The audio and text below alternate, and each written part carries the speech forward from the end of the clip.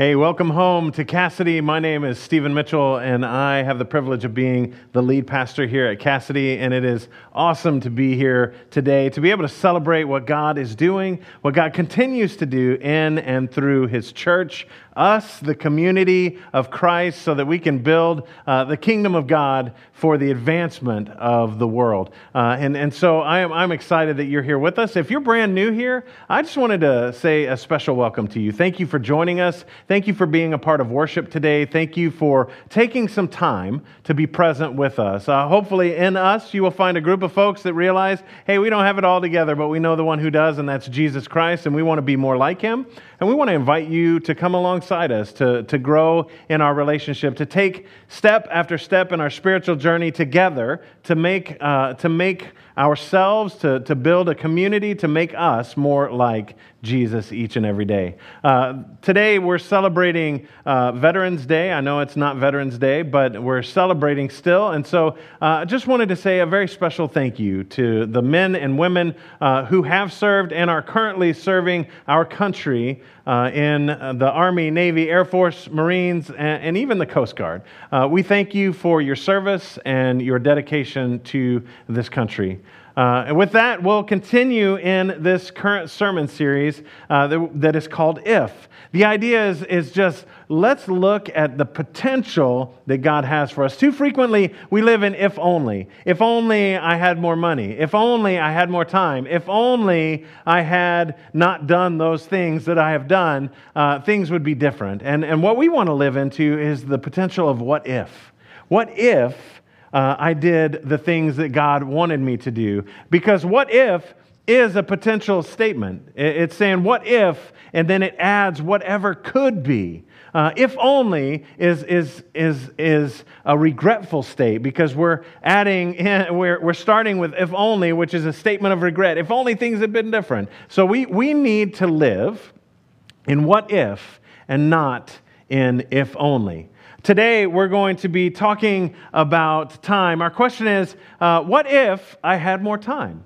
What if I had, what would our lives look like if we had more time? Because the reality is this: time, the older we get, the quicker time passes. And it makes sense, right? Because when you're 7, a year takes a 7th of your life. When you're 50, it's a 50th of your life. When you're 100, it's a 100th of your life. And so time moves so fast because we've experienced more time. Time moves faster for us. And it's not anything other than perception, but that perception allows us to understand that time is fleeting, that we don't have as much time as we think we do. And it's all, I'm sure that you have had this experience too. Recently, I went on vacation, and I remember that very first day.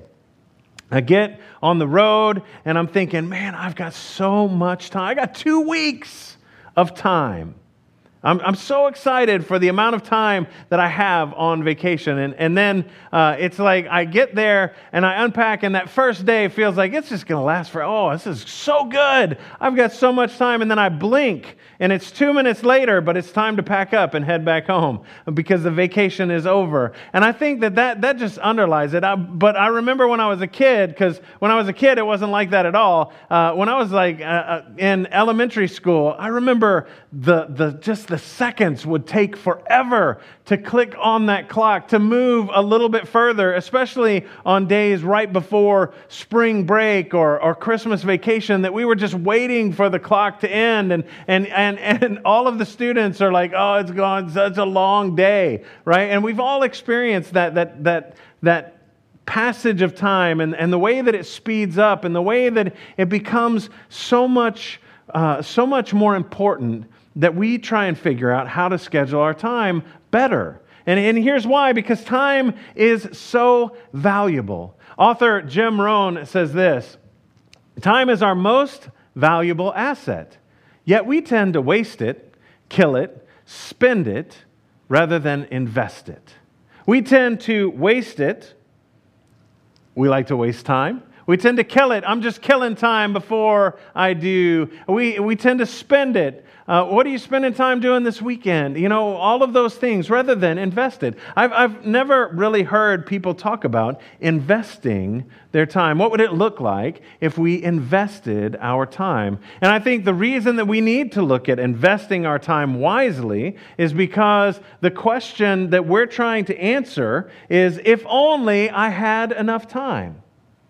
Because that's the way that we tend to ask it. If only I had enough time, I could do more with my family. If only I had enough time, I could do more at work and be more productive. If only I had enough time, I could chase that dream that I've always had. If only I had enough time, I could do so many things.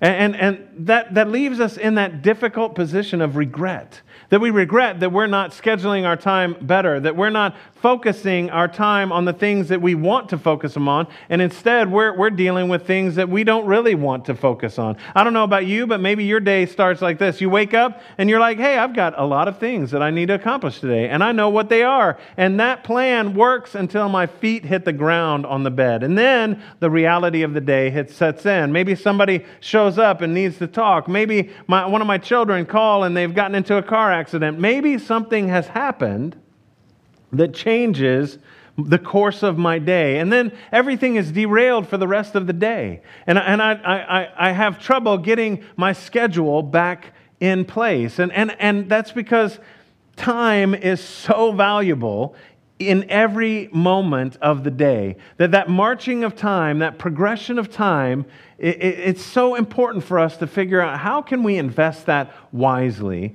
instead of just spending it willy-nilly all over the place and trying to figure out how to figure out, you know, what am I supposed to even accomplish today? How can I do the things that I am supposed to do today? And so I wanted to start by saying, you know, when we talk about time, we have a single word for it. But when we talk about time in Greek, it's a little bit different. And I learned this when I went through seminary. I had an opportunity to go through some language classes. I hated being in the language classes, but I like what I learned going through them. And one of the things that I really learned is the difficulty that we have in interpreting other languages. Because other languages use different words, not one-to-one translation, but a different term can mean so many other things. And time in Greek is one of those things. There are many words in Greek that mean time. And in English, we have time. And so I wanted to look at a couple of those from the biblical Greek and to kind of explain some of this, because I think it helps us to recognize the importance of time. The first is this, chronos. Chronos simply means the marching of time. This is where we get the term chronometer, which is, if you have a watch like mine, it's not a chronometer, it's just a watch. But if you have a fancy watch, it probably says it's a chronometer because that's just a timepiece, right? But it's that idea of the progression of time, moment by moment, day by day, hour by hour, week by week, month by month, year by year. That's the progression or the marching on of time. And in English, we say time. It takes time. That shows the marching of time. Or time marches on. It shows the progression of time. That's that same concept. But there's another term in Greek that really illustrates a little bit differently, and that's the term kairos. Kairos is this idea of an opportune moment, the perfect time for something to happen. And as Christians, we take that moment and we recognize it to be even deeper, that we say it's God's opportune moment, that moment that God has ordained and put together and caused to happen. Look at it this way. When you're creating a fabric, you have a loom that's out there, and you have to spread the strands together so that you can weave the new fiber in there. And it's that perfect moment when the strand has been spread, and you can put that new perfect thread through so that it is right in the place that it is supposed to be. Or maybe this illustration will work better for you. I like it because it's a bow and arrow, right? But archery has a great moment of kairos. That moment when you have drawn the bow back far enough that the tension on the string and the arrow is prepared to launch, and it will have enough power to propel itself through the air into the target. That moment before release, that moment of opportune time of something that is about to happen is that kairos moment. And so when we think about that, when we think of our time that we spend it or kill it or waste it, we're also talking about God's potential time that we could invest with God and allow God to have opportune moments for us to make a difference in the world around us. And so if we look at that, we look at Jesus' words. He says this, the time has come. I want you to hear, the kairos, the opportune moment, that perfect time that God has coordinated has come. He said, the kingdom of God has come near. Repent and believe the good news. Jesus is saying God has ordained this particular moment in time to be the moment with which we will recognize that the kingdom of God has come near. And so that's the kairos moment, that moment that takes us so deeply into God's understanding. And what's interesting to me is when we look at the Old Testament, when we look at the New Testament, and we see time, we don't really pick up on that. We don't get that idea.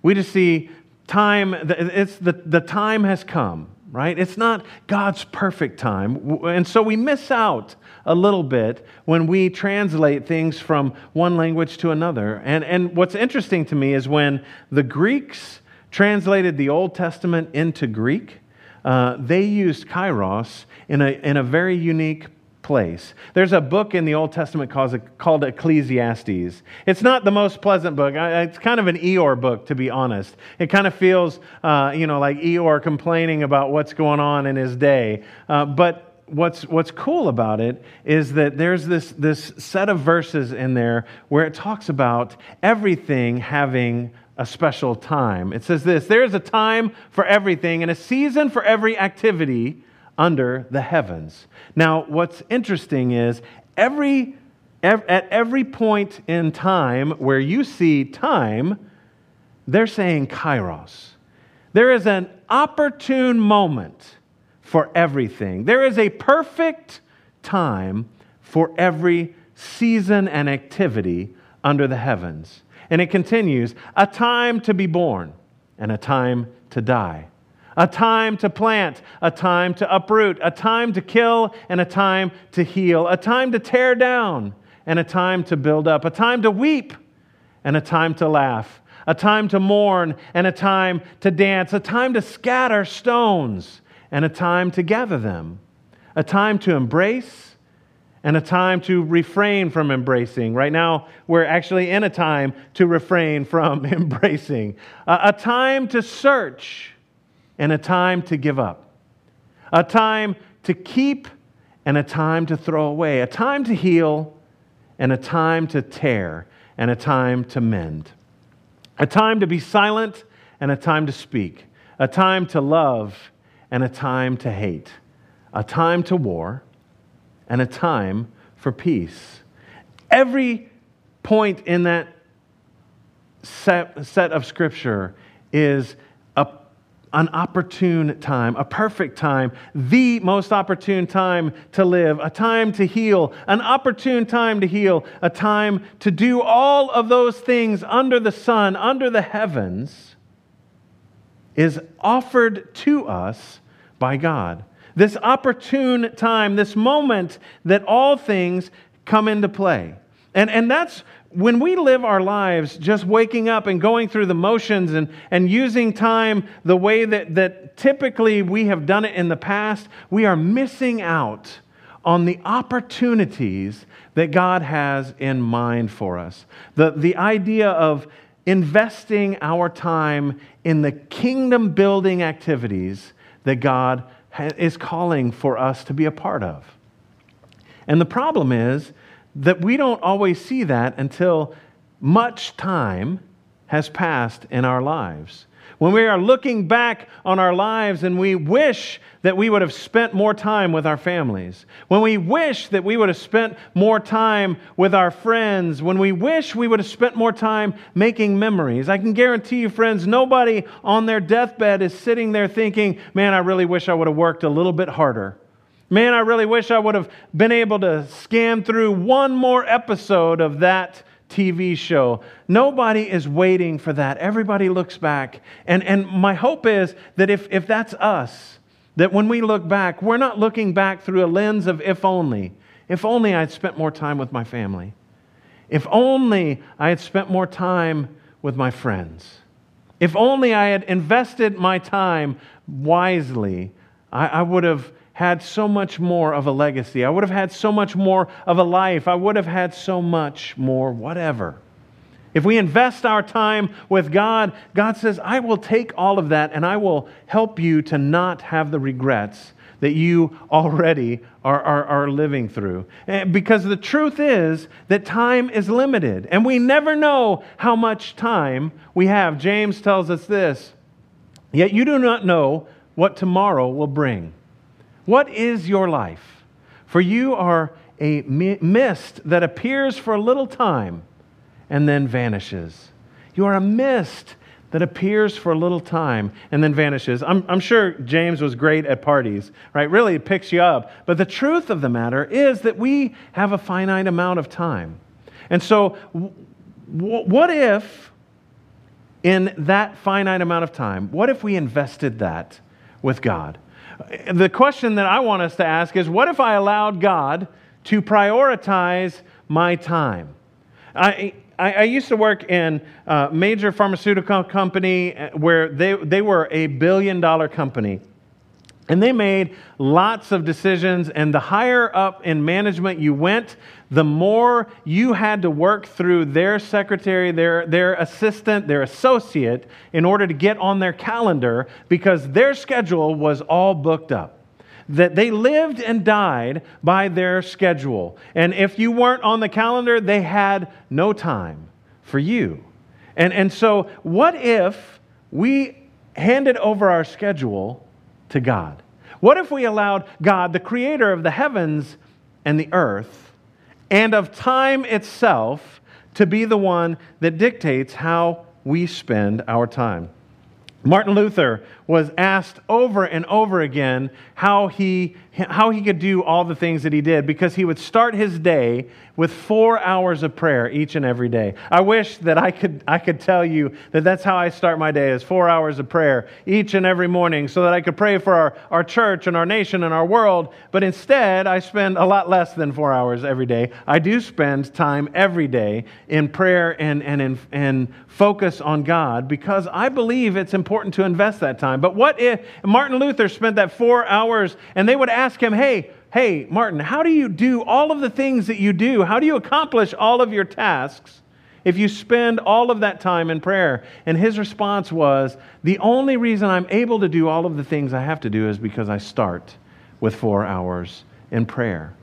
That God ordered his day and his schedule because he spent that time in prayer, and that he was able to accomplish all of those things because of spending that time. And we can experience that too. It's not just from Martin Luther. We can experience that too, because God calls us to invest our time with him first. I think it comes in 3 different flavors. Invest your time with God, with family, and with others. Make that your priority. Spend time first with God, seeking God's design and desire for your life, and then seeking God's design and desire for you and the interaction you have with your family, and then with others. Now, I understand that the world has more in it than just those 3 things. We have to go to work. We have to do the things that we have to do. But what if we took that time and intentionally set it aside and said, hey, I want to spend my time with God first, so that I can be a part of this kingdom building activity, this Kairos moment that he has in mind for me today. Each and every moment of my day could be ordered and ordained and planned and penned out by my Father in heaven, rather than me just trying to go through each and every day on my own. And I know that this works, friends. I know that God can take your calendar, your schedule, your time, and make it much more effective, much more important, and much more useful to the building of the kingdom. Because I've experienced it myself. When I was in seminary, I enrolled in seminary. Seminary is not a quick and easy thing. A seminary degree, it took 96 credit hours. That's a lot of school. 96 credit hours. So it took me over 4 years to do that. So for 4 years, I was in seminary. I was also the father of 2 kiddos, one in elementary school and one in high school at the time. And those two took a priority in my life because I'm not going to cheat time from my kids, my family. And so I had seminary. I had single parent of 2 kiddos. I also was a full-time employee of a company, and so I'm working 40 hours a week minimum at that company. I also, at that same time, I was a licensed local pastor, a part-time pastor. The joke in the church is this: part-time pastors are just paid part-time. They still work full-time, right? And I was a 3/4-time pastor at one of the churches that I was at. And so I'm a pastor at the same time. And I'm also trying to do self-care and manage all of the things that come with day-to-day life and all of the decisions and the ways to do it. And I had friends and mentors that would say, "How do you do all of the things that you're doing?" And the reality is, I have no idea. It was one of my mentors and I, we talked about God created this strange quantum entanglement that I was involved in, and I don't know that that's the right words, right? I don't know. I'm not a physicist. But this time warp that I was able to exist in that allowed me to do all of the things that I needed to do and keep my relationships with my family in the priority that I needed that to be, to maintain my job, be a good pastor, and go through seminary all at the same time. Because my day starts by saying, "God, how can you help me to organize my time better for you?" What would it look like if we took that question seriously? What would it look like if we turned our time over to God and said, "God, use me in a profound way. Make a difference in my life. Give me opportunities to share the good news of Jesus Christ with others. Give me opportunities to share your love with others. Give me opportunities to do all the things that need to be done and to have the relationships that I need to have in order to do that." Because at the end of the day, the reality is, if we invest our time with God, we are in a much better position than if we tried to do it on our own. Maybe you're like me and you wake up and the first thing you think is, "Oh, I got this." And you go off and charge, and then you find yourself out in the middle of the woods and you're like, "God, where are you?" And God's back over on the path that He's been waiting for you to come back to. You just charged off on your own, taking the lead in front of God. And God's like, "Hey, I didn't want you to go there. I didn't want you to do those things. What I had in mind for you was so much better, but you have gone off on your own." And so one of the things that I want us to do as a group of folks is to think about time a little bit differently, to think about time a little bit more profoundly, a little bit more deeply, to recognize that God is the author and creator of all of that, and God also calls us into relationship so that we can invest our time and do what God is calling us to do to make a difference on behalf of Jesus Christ. At the end of the day, I hope that we make memories, not selfies. We live in a selfie world. Everybody taking a selfie. You take pictures of food, take pictures of whatever you want, and most of those pictures are of individuals, because that's why they're called selfies, because you're taking it yourself, right? But they're not memories. You're not building memories. When we go on vacation, when I take my family on vacation, those types of things, I don't take very many pictures. Not because I don't want to remember the pictures, but because I want to live in the moment. Because I want to experience the moment with my family. I want to have those kairos moments so that I can live into the promise that God has for me, so that I can live into the promise of a God that created all of this and can make time work to my advantage rather than me trying to steal, beg, and borrow enough time to get done anything that I want. And so I hope that you will join me, that you will walk alongside me, and that we can together grow deeper in this relationship, turning over our desire of control for time to God and saying, God, what would you have me do? How can I live for you? What if I invested my time with God instead of selfishly, if only I had more time? What would your life look like? Would it be different? Would you be a different person on the other side? If you're like me, the answer is absolutely. That yes, my life would look different if I turned over every moment to my Father in heaven, who has a much better plan and purpose for me than I could ever imagine on my own. Let's go to God in prayer. Gracious and almighty God, we give you thanks and praise for the gift you give us in Jesus Christ. We thank you for the opportune moment, those kairos moments that you have in mind for us, for the perfect time for us to follow, the perfect time for us to be obedient to your call on our lives, for the way that you can lead us through time so much more effectively than if we're just charging out on our own. So help us to surrender that time, that desire of control over time to you, and help us to say, God, show us what we should do.